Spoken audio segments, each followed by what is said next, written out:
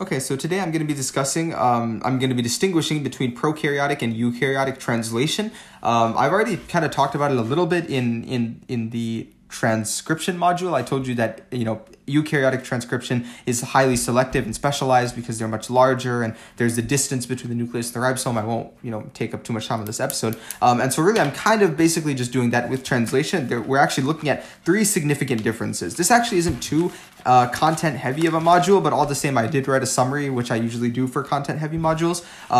But we're basically going to be looking at 3 significant differences between these 2 forms of translation. Number 1 is strand structure. Number 2 is strand protection factors. And number 3 is the strand starting amino acid. Okay.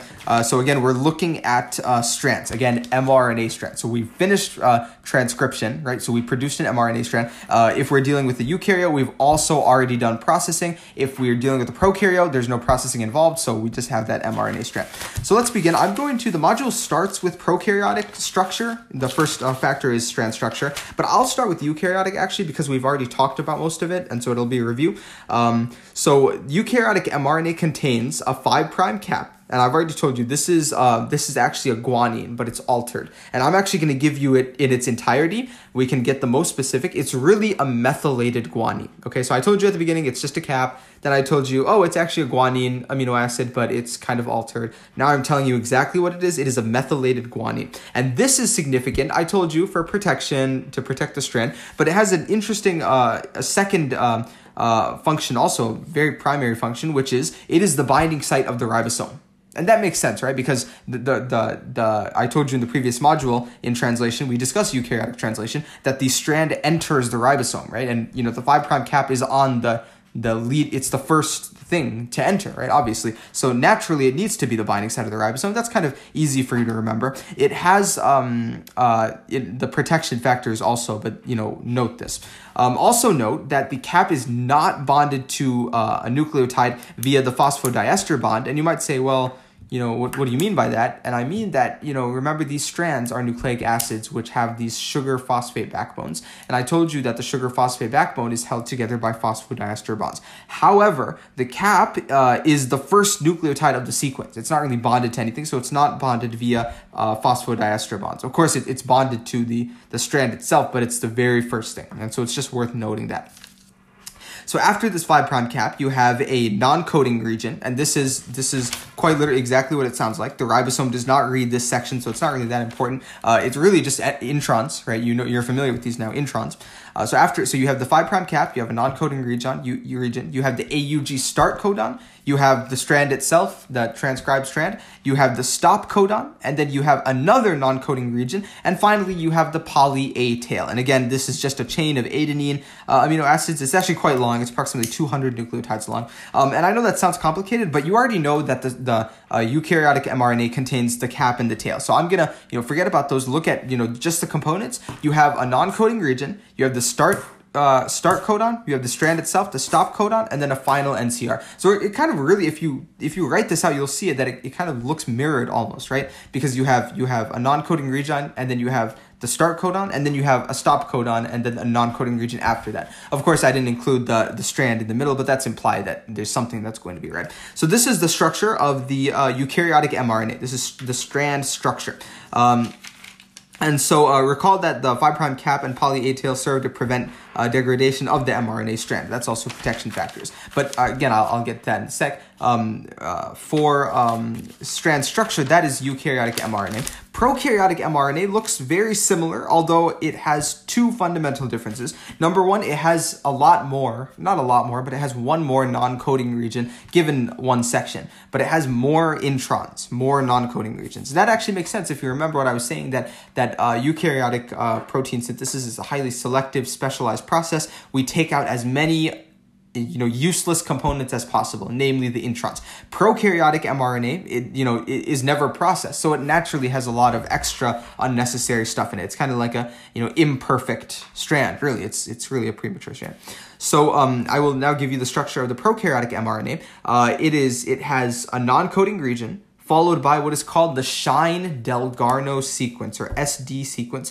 And this, sounds super complicated. Oh my God, Shine-Dalgarno, what the heck does that mean? This is just the binding site of the ribosome, right? So I told you that the 5' cap is the binding site for eukaryotes. The Shine-Dalgarno sequence is the binding site of the ribosome for prokaryotes. Similar to how the promoter region was the binding site for the RNA polymerase when I was discussing transcription, I believe. So it's the same thing. It's just the site of binding. It's very simple. So you have the non-coding region, you have the Shine-Dalgarno sequence, then you have another non-coding region, then you have the start codon, the strand, and then the stop codon, and then finally you have another non-coding region. So if we, I'm gonna, that the transcribed section has start, the section, and then the stop, right? You already know that. It has a start codon, it has the region itself, and then it has a stop codon. So if I kind of group that into just, I'll call it X, right? Just the transcribed part. So start, transcribed, and stop. Then really your strands look like this. The prokaryote has a non-coding region, a binding site, the Shine-Dalgarno sequence, another NCR. Then it has that X, the stuff that we're transcribing. And finally, to finish it off, it has another non-coding region. Whereas the eukaryotic mRNA has the cap. It has a non-coding region. It has X, what we're transcribing, so, all those three components. It has another non-coding region, and then it has the poly A tail. So what you'll notice is that prokaryotic mRNA has an extra non-coding region. Again, I already told you, it's because they have more introns, okay? So this is the first way that, we distinguish between prokaryotic and eukaryotic mRNA is the strand structure. I can move on to strand protection factors next. And strand protection factors are really the easiest of the three differences, I think, because I'm just going to be straight up with you. Prokaryotes don't have them. And I've already told you why. Because prokaryotes, protein synthesis often occurs in the same place and often at the same time, right? Translation and transcription occur simultaneously because the DNA, they don't have a nucleus to house the DNA. So the DNA is right there in the cytosol, right next to the ribosome. As such, and also because of the fact that they are so small, there's little room and also little time because they occur simultaneously. There's both little room and little time for RNA processing in prokaryotes. And so that's why we saw, and I mentioned it, that there were more non-coding regions in prokaryotic strands because of the fact that this RNA processing doesn't occur. And again, I told you that eukaryotes are highly selective, specialized large systems. So they're high security, if you will. So the synthesized strand travels a far distance and must be protected with these safeguards.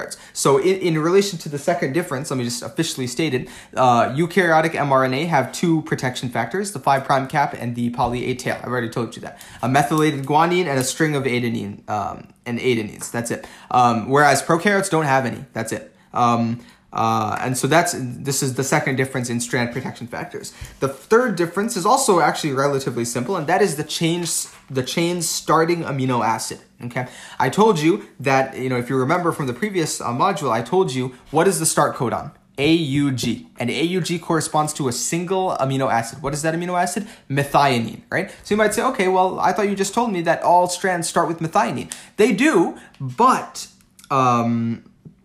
prokaryotes start with a different form of methionine, and it's called formyl methionine, or FMET. Right, it's abbreviation. And it's really just a methionine with a formyl group attached. That's basically an aldehyde functional group, if you think about it.